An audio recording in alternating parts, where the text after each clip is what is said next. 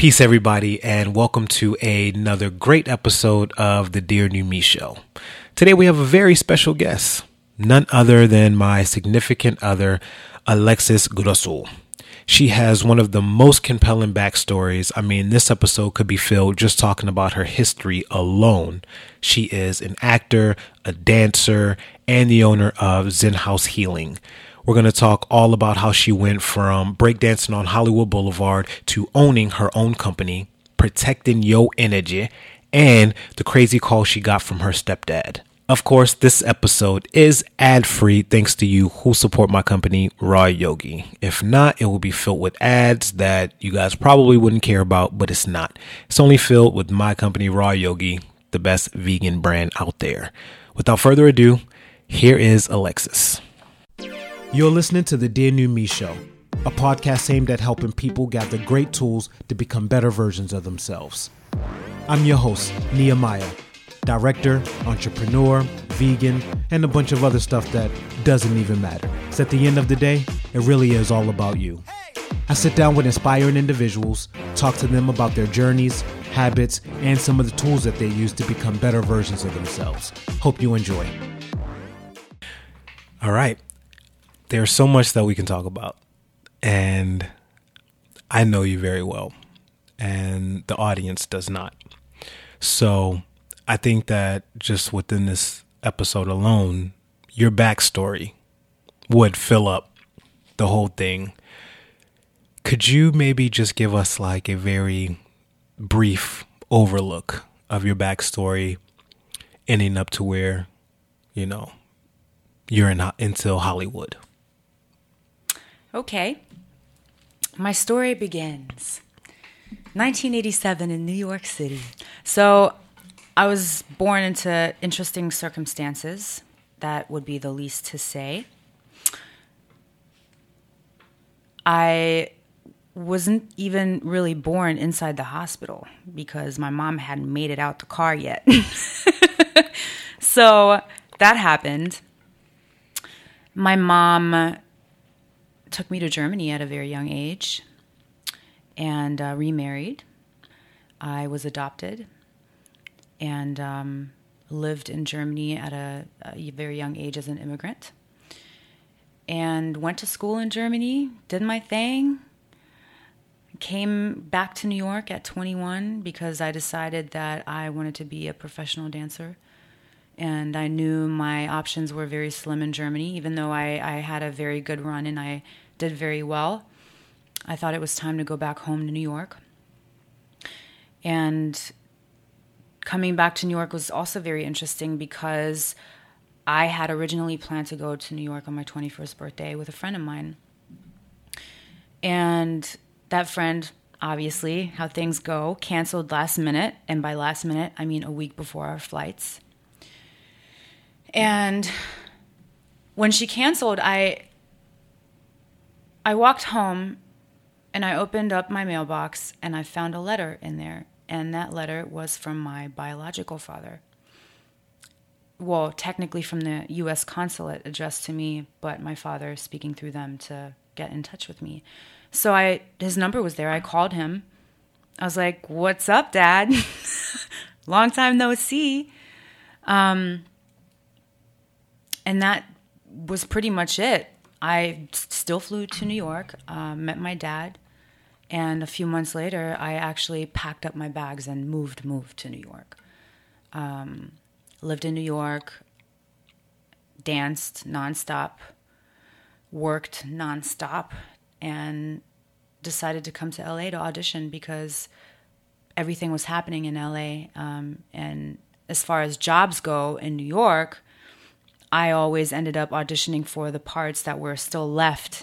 The other parts were casted in LA. So I packed my bags and went to LA. So when you got the letter from your biological father and then you spoke to him, what age were you? It was right before my 21st birthday. And was that the first time you had ever spoken to him? Yeah, because I don't remember.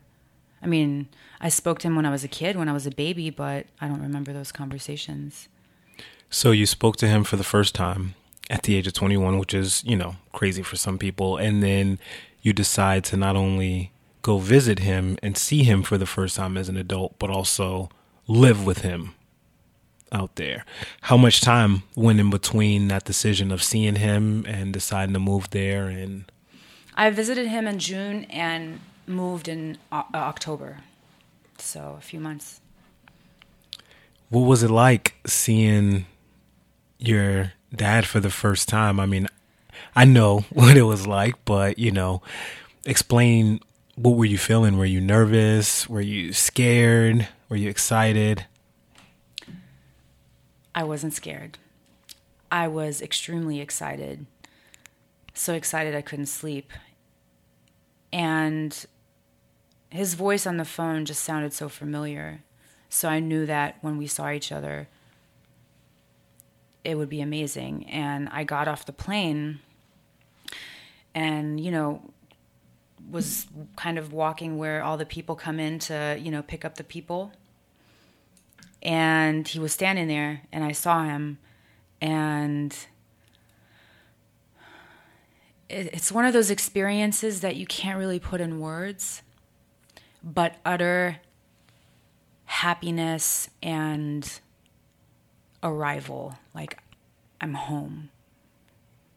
And just tears, crying, screaming, oh my God. And he hadn't changed. He looked exactly how I remembered and how he looked in the pictures that I still had from, back in the 80s.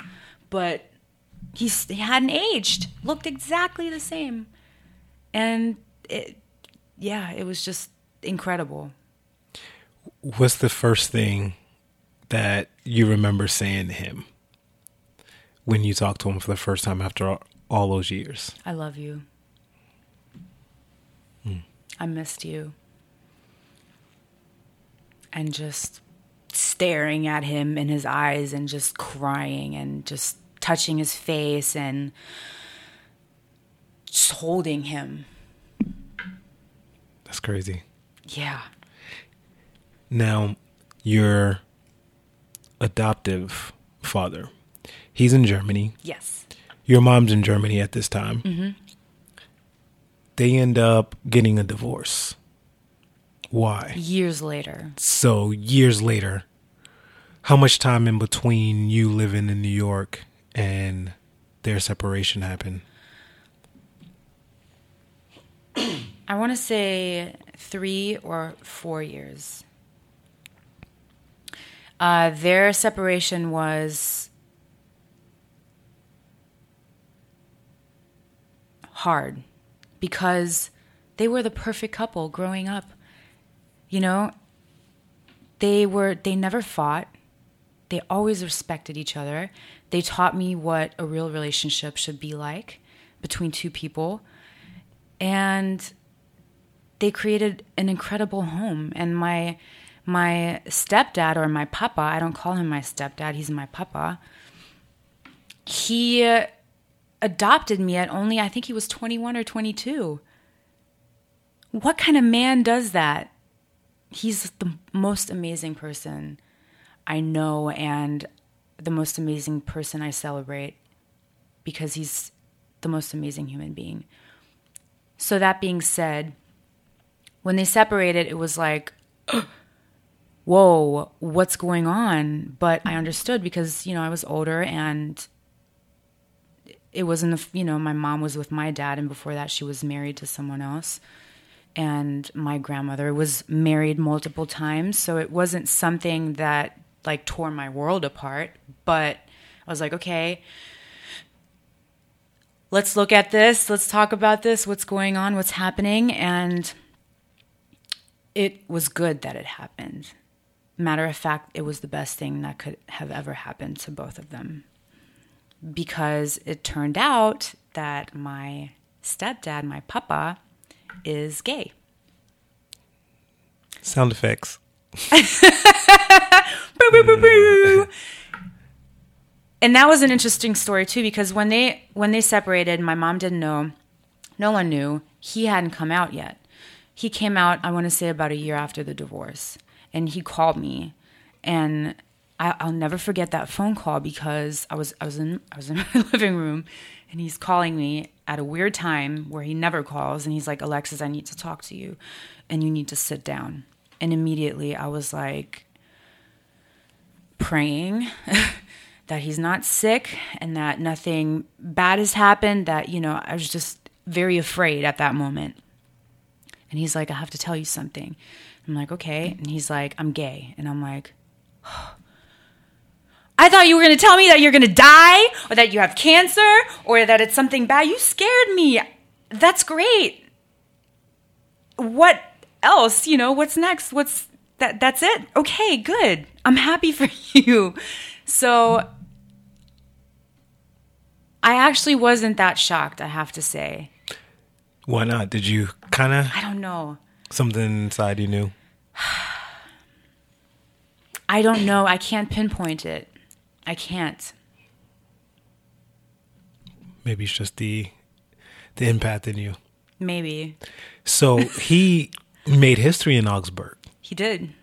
How? Well, I don't know if he made history. He was definitely featured in a news article in a magazine with my sister together as the Rainbow Family. I think for him to come out, that was the hardest thing for him to do, because his father, old school German, military, high rank military, very Catholic, very traditional German. So that was very, very, very hard for him. Not easy at all. I want to say, yeah, like I said, the hardest thing that you could imagine a person having to do. So yeah, he was celebrated for that. Was he the first same-sex marriage in Augsburg? I don't know. I know that the mayor... I don't know. I would have to ask. I don't want to say anything that's not true. You performed at the wedding. I did. So did you. Yeah. How was that experience for you? It was so hard to stay professional and not cry, because I had to sing, and you know what happens when you sing and cry. That shit don't work. And it was my sister, so I was singing with my sister, and they picked a beautiful song, and everyone cried. He cried, and it was beautiful and fun. I can attest to that, people. I was there. And yes, it was beautiful, and it was a very special moment, especially for him to have both of his daughters come together on this day for him. And it was a lot of emotions in the air, and it was a beautiful thing. And that was my first time in Germany. And it was a crazy place. I mean, we got stared at everywhere we went. Oh, my God. And I'm curious because I know you did very well in Germany in the entertainment business. How far did you get? Okay, well, I made it on the radio. I didn't have songs playing on the radio, but I was invited with my group to perform live on a very famous German radio station that has been around forever, and everybody knows it.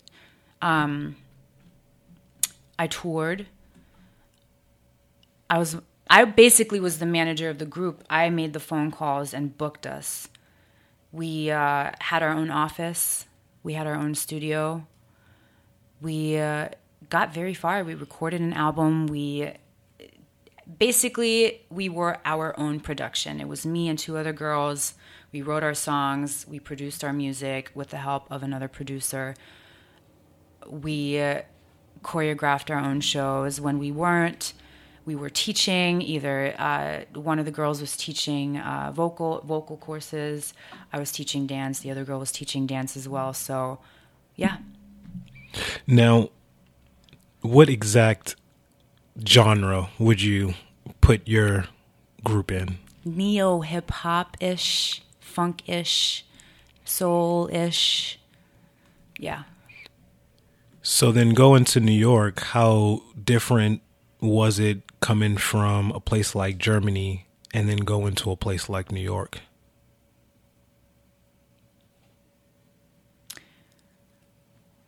That's a good question. I want to say I had a rude awakening because, well, for one, when I moved to New York, I had a bag with me, maybe 2 bags, okay? That's it. I didn't have electronics. I didn't have a studio. I didn't know anybody. I got in contact through MySpace with another artist from the Bronx, and we ended up recording in a studio in Yonkers. Nothing ever came about it. You know how it goes. Men are sleazy, and that's all I got to say. And then I kind of stopped because dance took over. You know, I started acting, and then music just kind of dissipated and just got lost somewhere down the travels. Where in that timeline did you start to gain your love for acting?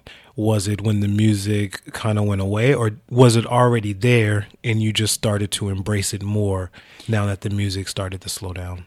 There was always this little voice in my head, you should act, you should act. Maybe it was my mom also when I was a teenager. But there was always a voice. And I moved to LA not for acting, but for dance, and specifically to audition. I only planned to live there for like 6 months to see what it was like. But I ended up working, and a colleague of mine was like, you should check out Stella Adler. I was like, really? He's like, yeah, you should check it out. I was like, yeah, I should, because my mom used to study with her, like with the actual Stella Adler, not with her students, but with her. And I was like, yeah, let me go give it a shot. And so I audited a class, and I liked what I saw, and then I signed up, and the rest is history because I fell in love with acting and being on stage, and I fell in love with theater. And I then continued to study and got on a little scholarship and did my thing. Now, the entertainment business is something that kind of runs in your family, right? Yeah. You're not really the first one to pursue it. No, my father is a professional ballet dancer. He's a Broadway dancer, an actor. He's done many, many things. We don't have to go down the resume thing. It's cheesy and unnecessary. And my mom was a model in New York City, a runway model, and she had her own show. She was a host, TV host. Yeah, they both did their thing. How much of that do you feel like plays a part in what it is that you want to do here at this time in your life? Do you feel like having them in that area was a big influence, and that's the reason why you've kind of gravitated towards the entertainment industry, or do you feel like you would have been in it regardless? I think DNA plays a huge role. I think parents play a huge role.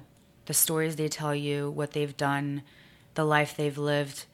Because when I was a child growing up, my mother wasn't active. You know, she, in my teenager years, picked up the guitar again, started a group, and, you know, started touring. But that's a whole nother story. And she made it on television again later on in Germany through different areas. But I feel like the biggest thing that has helped is just them supporting me and understanding where I come from and understanding that I wasn't looking for a stable job. I didn't care if I, you know, had to eat out of, you know, a can because I loved doing what I did so much that they were just like, do it, see where it takes you, because they understood they had the same path. They did the same thing, are doing the same thing. I think one of the best reactions that I get from people when I'm around you is obviously when they find out some of your life story, they're all blown away. But one of the greatest reactions I get from people is when they hear that you were a B-girl.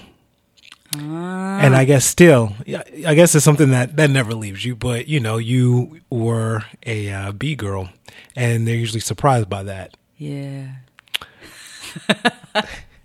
Why do you think that is? Because I don't look like it. And it depends on what when people meet me, because if I'm in acting mode, I'm not going to, and I dress like a character, I'm playing a character, that has nothing to do with me. And then when people find out, they're like, hold up, where, what, you? Like breakdancing, like cardboard and shit? Like, yes, cardboard and shit.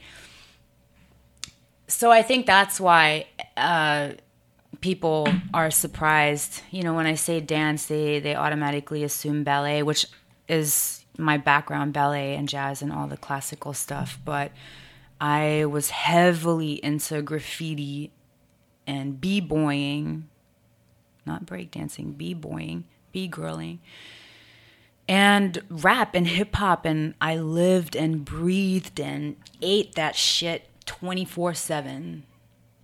Ego 100%, b-girl all day, every day. I wasn't wearing dresses because I couldn't break in them. If I went out, I had to dress just to make sure, in case I have to break, I can. So I was always prepared for that. How did you find yourself breakdancing on Hollywood Boulevard?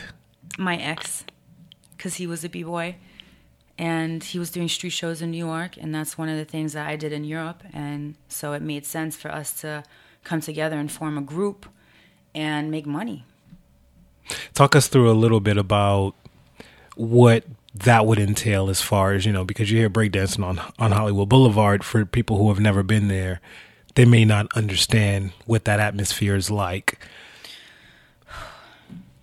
That shit is rough. Physically, mentally, spiritually.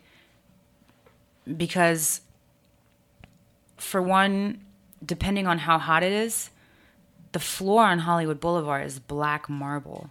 I don't know if it's marble. It's like a black stone. So you're dealing with a floor that can get up to, like, I want to say, depending on how hot it is, maybe 100 degrees. And you're on the floor with your hands for 8 hours a day, doing show after show after show after show after show. It's very taxing. During that time, I must have been eating like at least 4,000 calories a day, heavy carnivore, dealing with the police, dealing with the LAPD. Some of them are nice, but a lot of them are freaking assholes. And they absolutely take advantage of having the power. And I guess a lot of it has to do with fear too. But yeah, I almost got arrested for dancing in the street. That's crazy. That is crazy. And on Hollywood Boulevard, just to kind of paint the picture, is always filled with tourists. Yeah. And there's seasons when it's a lot more tourists than others, but it's usually the famous shot that you guys see in all the movies where people are walking, taking pictures of stars.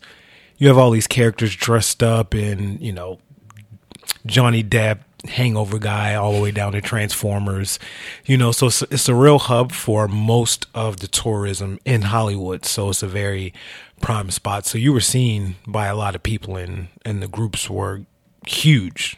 Yeah. Gang activity, being in between of gang. I gotta say this. That probably taught me everything I need to know about everything. I saw someone committed suicide right in front of my eyes. It wasn't the first time I saw somebody die in front of me, but that was the first time I saw someone hit the floor from 100 feet. What type of role did that play on you from that point on? Did it have an effect on you?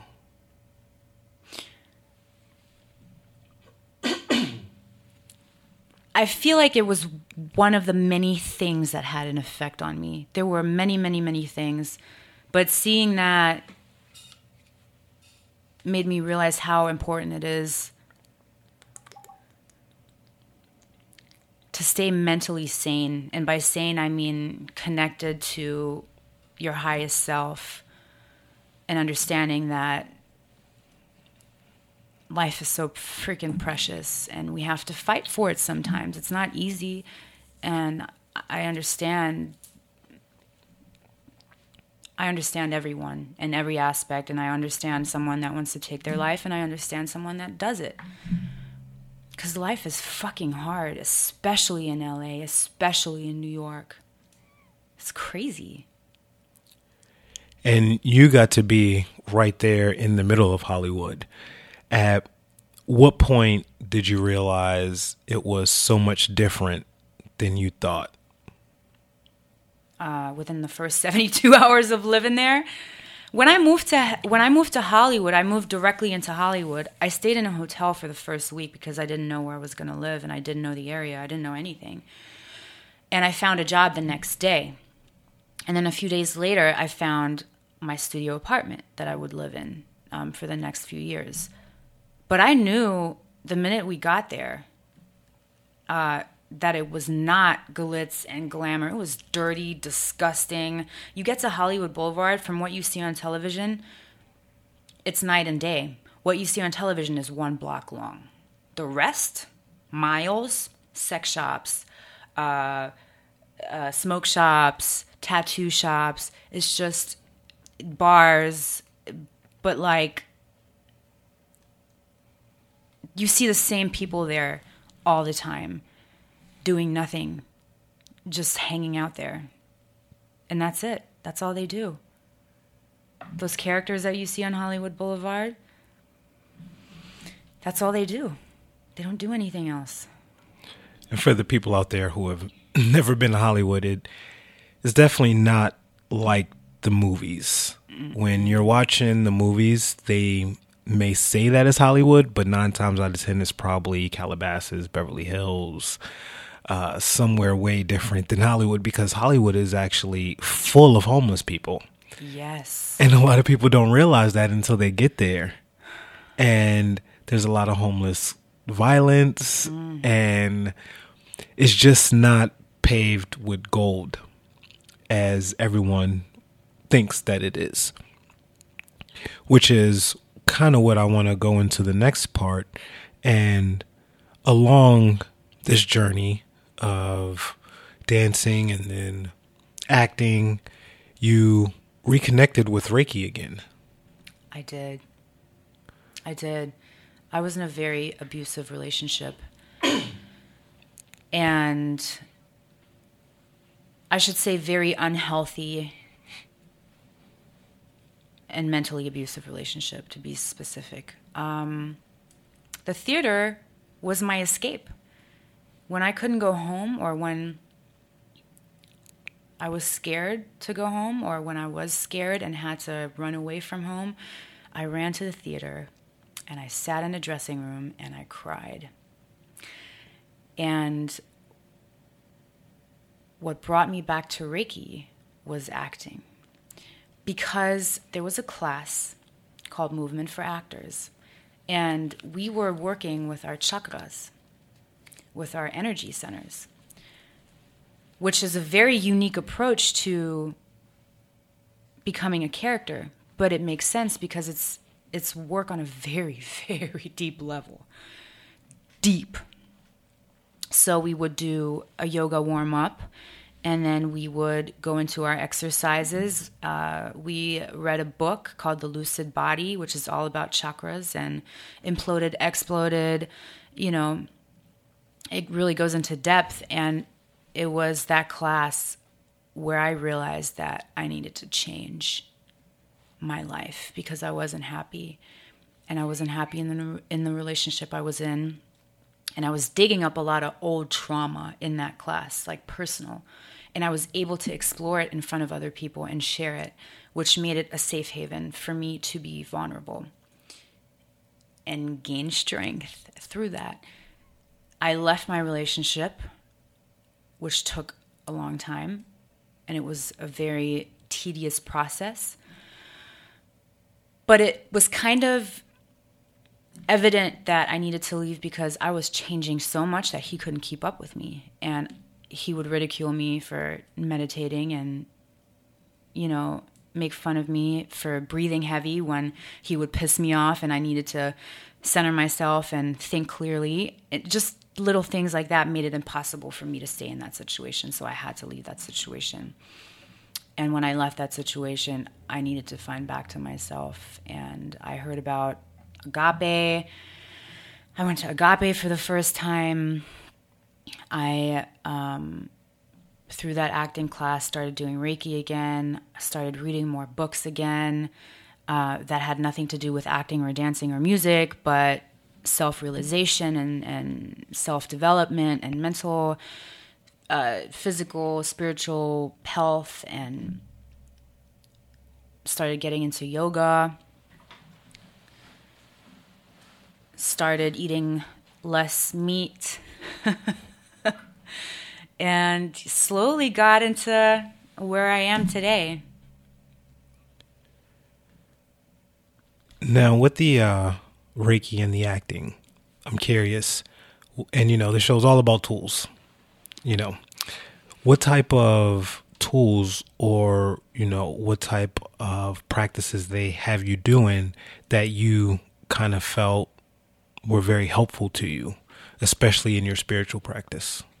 Imagination work, meditation, vocal work, physical work, and the whole idea behind the lucid body technique, which is a whole nother story. This book is by Faye Simpson, and she's incredible. I took her masterclass as well.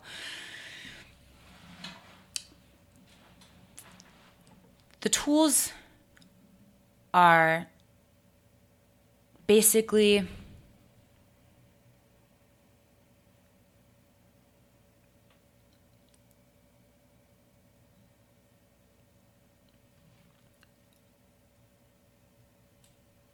being centered, I guess, is the right word, or maybe the wrong word, I don't know. But being balanced and having a balanced energy system, basically. In order to play another character, you have to know yourself very well. You have to know, how your chakras are functioning, where you're connected, where you're disconnected, and then bring yourself into alignment. Then from that place of alignment, you can do anything with your chakras. You can play around, and you can then use them in character work as an actor. And the way those tools apply in life is, or in my Reiki practice, is it's basically the same thing. The only difference is I'm channeling universal life force energy in my Reiki practice, but I'm still balancing my energy systems and realigning everything. So that's how they go hand in hand, and I feel like that's how that tool in acting is also a good tool in your spiritual practice, and how you can make acting a spiritual practice and not just, something on the surface. And we see a lot of the surface acting.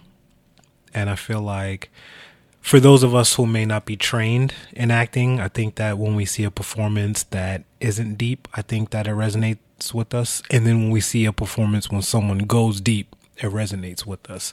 So we may not know what we're feeling, but I think that it's obvious when we're watching someone who has done a lot of the work, especially like tuning into the person's character that they're playing, kind of like what you were talking about. Now, were you already educated on the chakras before acting came around, or was it something that you learned through acting? No, it's something I was educated on before. I feel like through the class, I went into real depth of the chakras, how they really work and what they really do in the body and why they do what they do and what they're connected to specifically. So I feel like I got to really get to know my chakras as well, and also being able to just walk down the street and looking at people and being like, oh, his heart is imploded. Oh, his crown is exploded. Oh, oh, wow, he's not very balanced. Or, I can now tell, which has helped me with, again, my Reiki practice.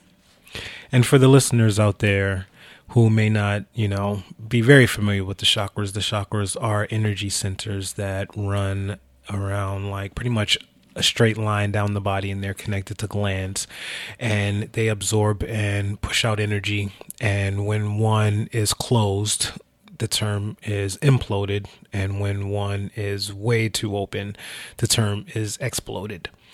Now, for those who may not be familiar with Reiki, could you give us just the explanation for people who may be brand new to energy words and all of that type of stuff, what Reiki is? So Reiki, it's very simple. Excuse me. It's energy healing. And the purpose of Reiki is to, again, realign your chakras and balance them. And through the realignment of the chakras and the balancing of the chakras, you're dealing with, or you're taking care of all the other things that correspond with those chakras. So if someone's having knee pain or lower back pain, or they're in a job that they don't like, everything has an effect on us. Trauma gets stored in the body. That's something that is well known also in Western medicine, muscle memory and all that kind of stuff. So that's the way Reiki basically works. And what I do as a Reiki practitioner is I channel the energy and I pass it on through the palms of my hands. And that can be done either in person, hands-on, or through distance work. And the way that works is also easy to explain because, for all the people that don't really believe in it, I think that one thing everyone can really relate to is you think of someone and they call you. So that's the power of intent. There is no such thing as time and space. Energy is a language. Energy travels through time and space to get to its destination through intent. So if I think about you and you are in Germany, you're probably 100%, okay, probably and 100% don't go together, but there's a high chance that you're going to think of me too, and one of us is going to pick up the phone and call the other if the other person's not already doing that. And then also, you meet a person, right? Strange person comes in the room and you're like, oh, I don't like that person. You've never talked, you've never spoken to that person, you don't know the person, but you can just feel that something's off with the person because they have intentions and they come in with those intentions, they come in with their energy, and we pick up on that because that is the language that we speak when we're not actually talking to each other. With the Reiki and being a practitioner, is it something that anyone can do? Did you have to study? How did you become able to use this tool? The way I was introduced to Reiki was, I was very young. I was only 18, maybe even younger. I think I was 18. And I was laying on the floor in back pain. And I was at a friend's house. And his mom said, she came over to me and she said, "Can I lay my hands on you?" And I'm like, that's weird. Okay, but yeah, sure, because I'm in pain. And at this point, I just want the pain to go away. I fall asleep. I wake up a few hours later and I'm like, what in the world just happened? And I had this whole experience and I just felt at peace and happy and pain-free. And she did it on me a few other times. And then she was like, listen, I want to initiate you so you can heal yourself. And I'm like, awesome. I tell my two friends about it. They're like, oh my God, you're getting initiated to Reiki. That's so cool. That's so cool. We want to do it too. And I'm like, okay, cool. So we did kind of like a girls' trip and we spent a weekend in the woods and got initiated into Reiki by this Reiki master in Germany. And, we were friends, so we practiced on each other and, we made a game out of it. Oh, I can see your aura. And we would just... we had a lot of fun with it. And like I said, years go by, I kind of lose it, I kind of get back into it, and then I get a very special birthday present, which is initiation to second degree. So I got initiated into the second degree, and that's when I took it serious. Meaning I started my business and I started not only giving friends and family healings, but also strangers and whoever felt called to experience Reiki. So starting the business, you already had a little bit of experience, with the band, managing with them, doing tours. When you were starting the business, was any of that knowledge already there for you, or did you have to kind of learn it as you go? I had to learn how to build my own website. I had to learn laws and regulations of the state. I picked up some business tools online. And of course, over the years now, we have social media. So that's the thing that I'm stepping into now, learning now. Social media marketing and marketing in general. And what helped me from my time in the band or in the group was knowing that I can do anything I want to do on my own. And I also had the support from the German government back then because they support young entrepreneurs and people that want to open businesses. They have grants for that. And so I learned at a very young age how to write my business plan, how to estimate income and deal with numbers, bookkeeping, taxes. And yeah, I got to say that definitely helped me a lot, not only in confidence, but also knowing how to do things the right way and the legal way. And, So you build this Reiki business and you're operating it in West Hollywood, and it's pretty successful. At what point do you realize there's something behind this? This is actually helping people. Testimonials and people being relieved of their pain or their issues. And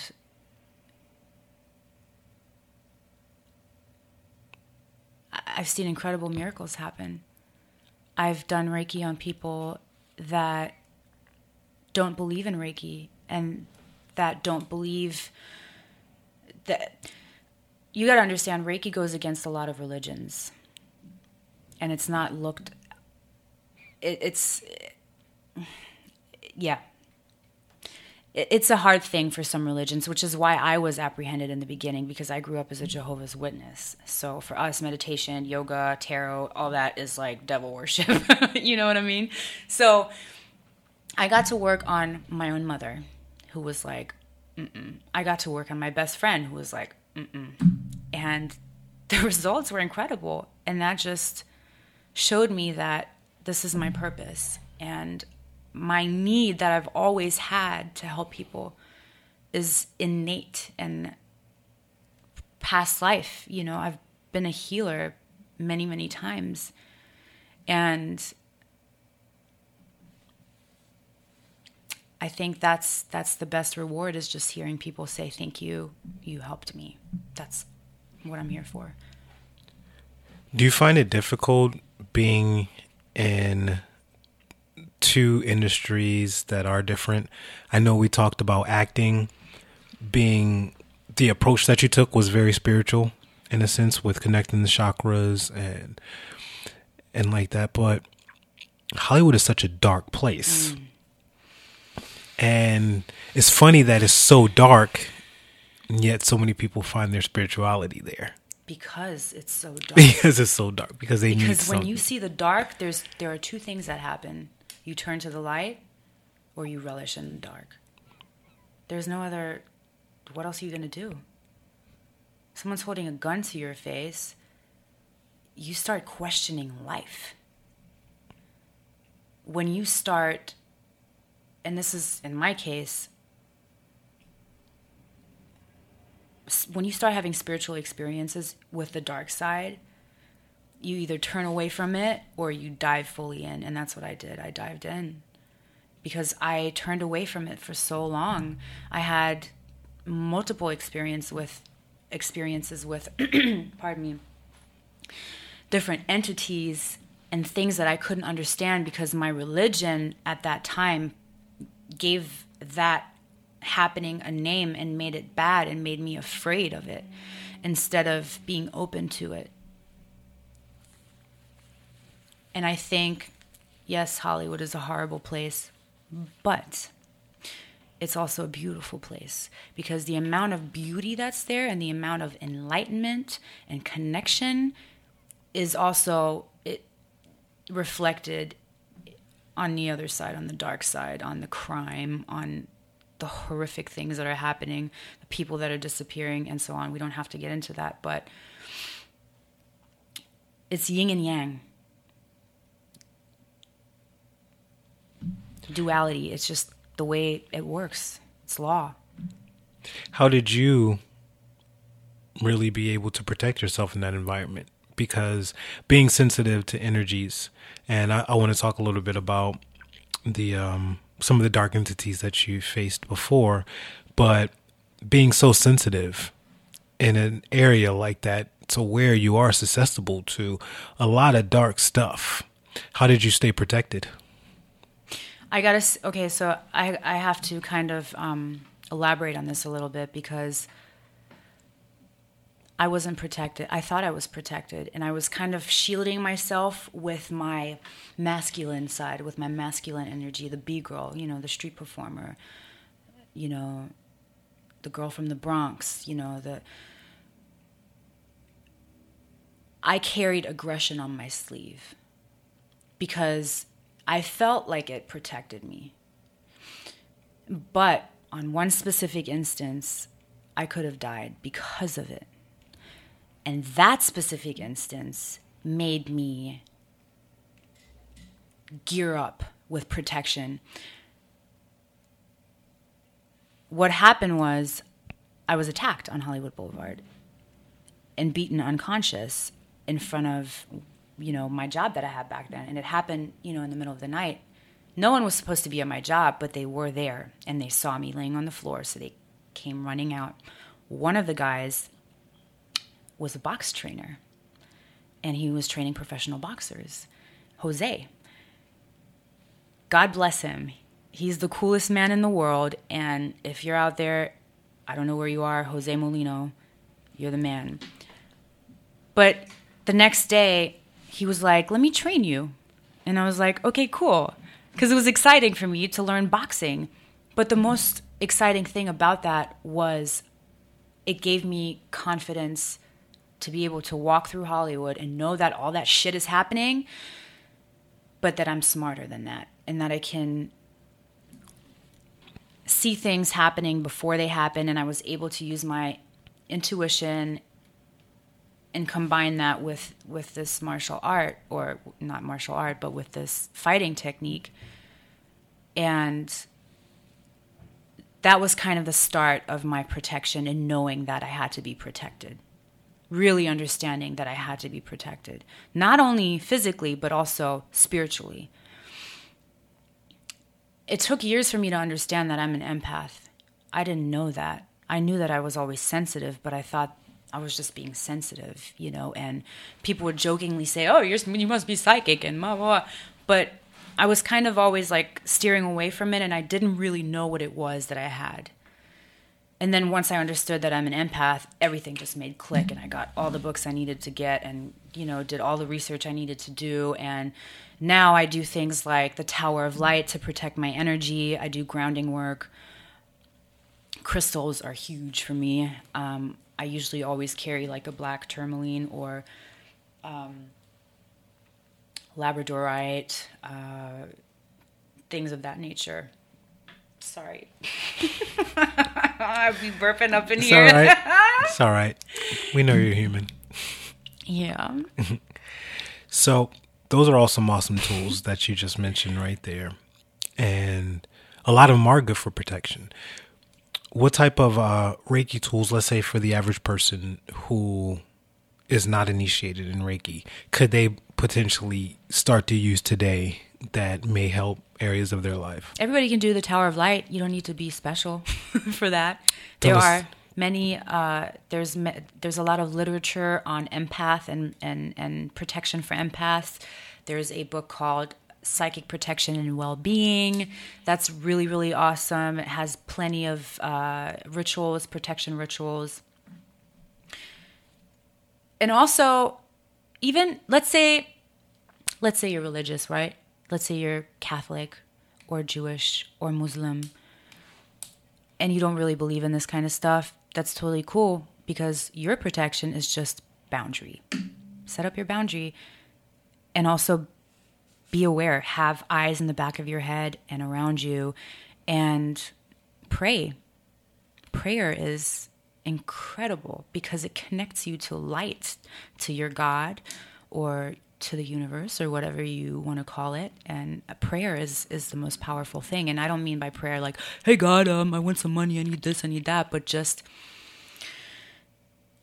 connecting to the presence, whatever you call that presence, and allowing that presence to fill you and to be with you throughout the entire day, and knowing that that presence is always a presence and never an absence, and it's always there with you. That is a great protector. You know, if you're Christian, you know, your guardian angels. Guardian angels are so powerful. I have plenty of guardian angels that are with me. You can ask the archangels for protection, Archangel Michael. So yes, there are plenty of tools, and I'm sure, you know, Muslims have the I'm gonna fuck this up right now. The eye of the. And just don't say it. Okay, I won't say it then. Don't say it. But every religion, every belief has a form of protection. Even Satanists, they're going to fucking pray to Satan, say, hey, Satan, protect me from God, or whatever. You know what I mean? So. What about books? Because you mentioned some books. Have there been some books that you've come across that have been like huge in your transformation? The Power of Now. All of Eckhart Tolle, obviously. He's brilliant. Michael Bernard Beckwith, his books. Kabbalah. Kabbalah is... the knowledge is incredible. It blew my mind. When I first learned about Kabbalah, I was kind of on the fence because, you know, you hear cult and Hollywood and Madonna, and you don't really look into it, and you see the red band, and it's kind of like, oh, it's a fashion thing or whatever. But... yes, Kabbalah, definitely any of the Kabbalah books.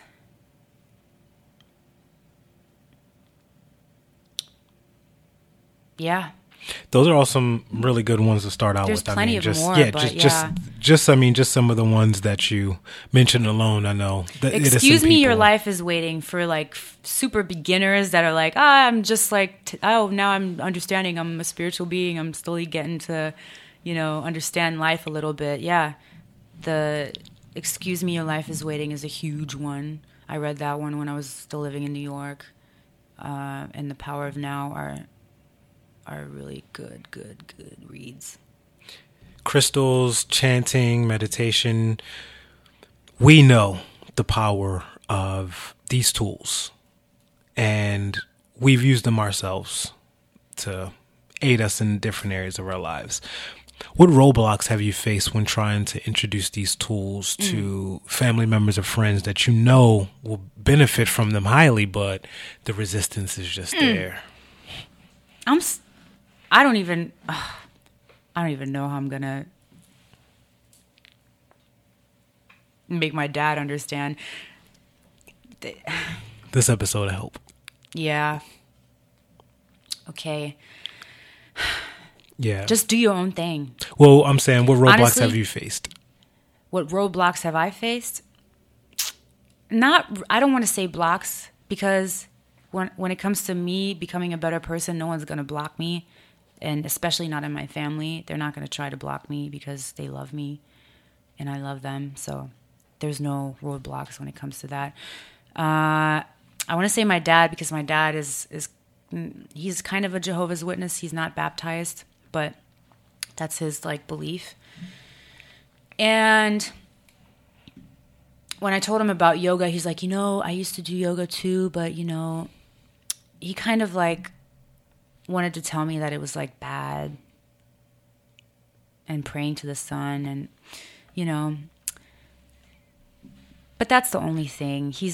No one's gonna block me, but my advice to someone, if someone would be facing something like that, is just to ignore it and do your own thing. You really only can do that. The one thing that I want for my family is to evolve, which they are doing in their own time. But I want to say that me doing this has made them more open. My sister is now a yoga teacher. My mom is open to receiving Reiki. Not too long ago, my mom was like, I think we're witches, which is really odd to hear come out of my mom's mouth. But I feel like everyone's evolving, and I'm really proud of everyone. And it took me a long time, and I'm not there.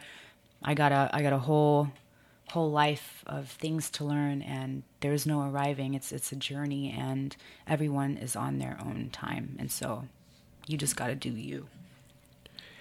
It's so hard because so many people are religious. Mm-hmm. And it's like, most of my family is religious. Mm-hmm. And I think that religion does good things as far as getting people to look outside themselves. Mm-hmm. And to know that there could be something bigger than them. I think that's a great stepping stone. I feel like religion is kind of like the gateway drug to knowing who you really are. The one problem that I do face is the resistance that comes along. Mm. So the one advice that I would give to all of my religious listeners is to just be open. Mm-hmm. Do not allow the dogma that you've been given to stop you from learning some awesome tools that could help you grow into the person that you're trying to be. Mm-hmm. And if you really start to do the research that you'll see a lot of the books, they don't even say the rules that your pastors and the people that you're looking at are giving you. Mm. So to really, really focus on that stuff and just be open-minded. So when someone comes around like, hey, these crystals may work, don't write it off as devil worship. Yeah, please don't. Yeah. I mean, we can scientifically explain how crystals work and how it has nothing to do with anything other than science. But yeah.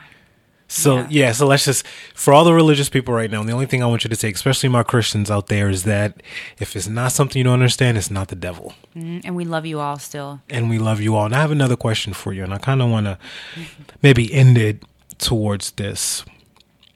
What do you think the world looks like in the future?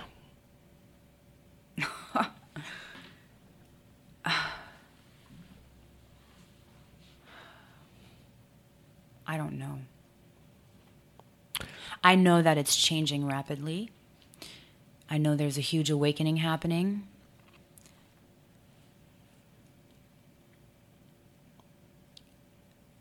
But one thing that I know is that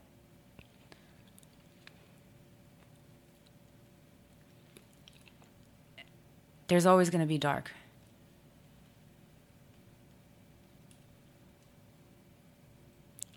So that's what we know. There's always going to be dark in the future. Okay, so what is an ideal future? You're painting the picture. It's up to you. What does the future look like? The future of the world. Acceptance. Healing.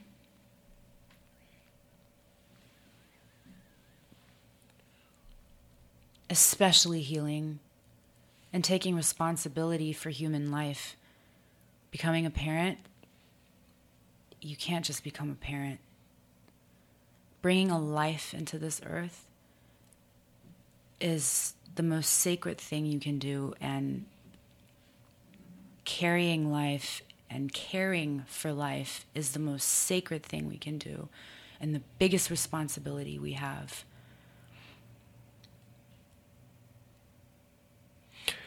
I think that's awesome. Acceptance. I think that that's a very simple word, but it's so deep. Because if people were to accept acceptance, the world would be a different place and a better place. Alexis, we're out of time. What? This has been real. So awesome talking to you. I hope that the fans get to see another side of you that I get to see, because, there's not a lot of platforms where we get to talk freely about what we really believe without being judged. And you have some awesome information out there on the web for people. I do. Where can they find it? ZenHouseReiki.com. And on Instagram, Zenhouse Reiki. Mm-hmm. Make sure you guys go follow her, and make sure that you send her questions if you have them, especially about Reiki. She is extremely knowledgeable on the topic. Yes, sir. And thank you so much for coming. This was awesome. Thanks for having me. That's it for this week's episode, everybody. Thank you so much for tuning in. Don't forget to check out all the links, subscribe to all the outlets, and leave comments letting me know what you think. Once again, this episode is ad-free thanks to all of you who have supported my company, Raw Yogi. I cannot thank you enough. If you are looking for an awesome new vegan line, then make sure you go to rawyogibrand.com. If you're a listener of this podcast, then you will get a great discount on your first order. Isn't that nice? Promo code, like always, will be in the notes. Again, thank you so much, and I will see you next week.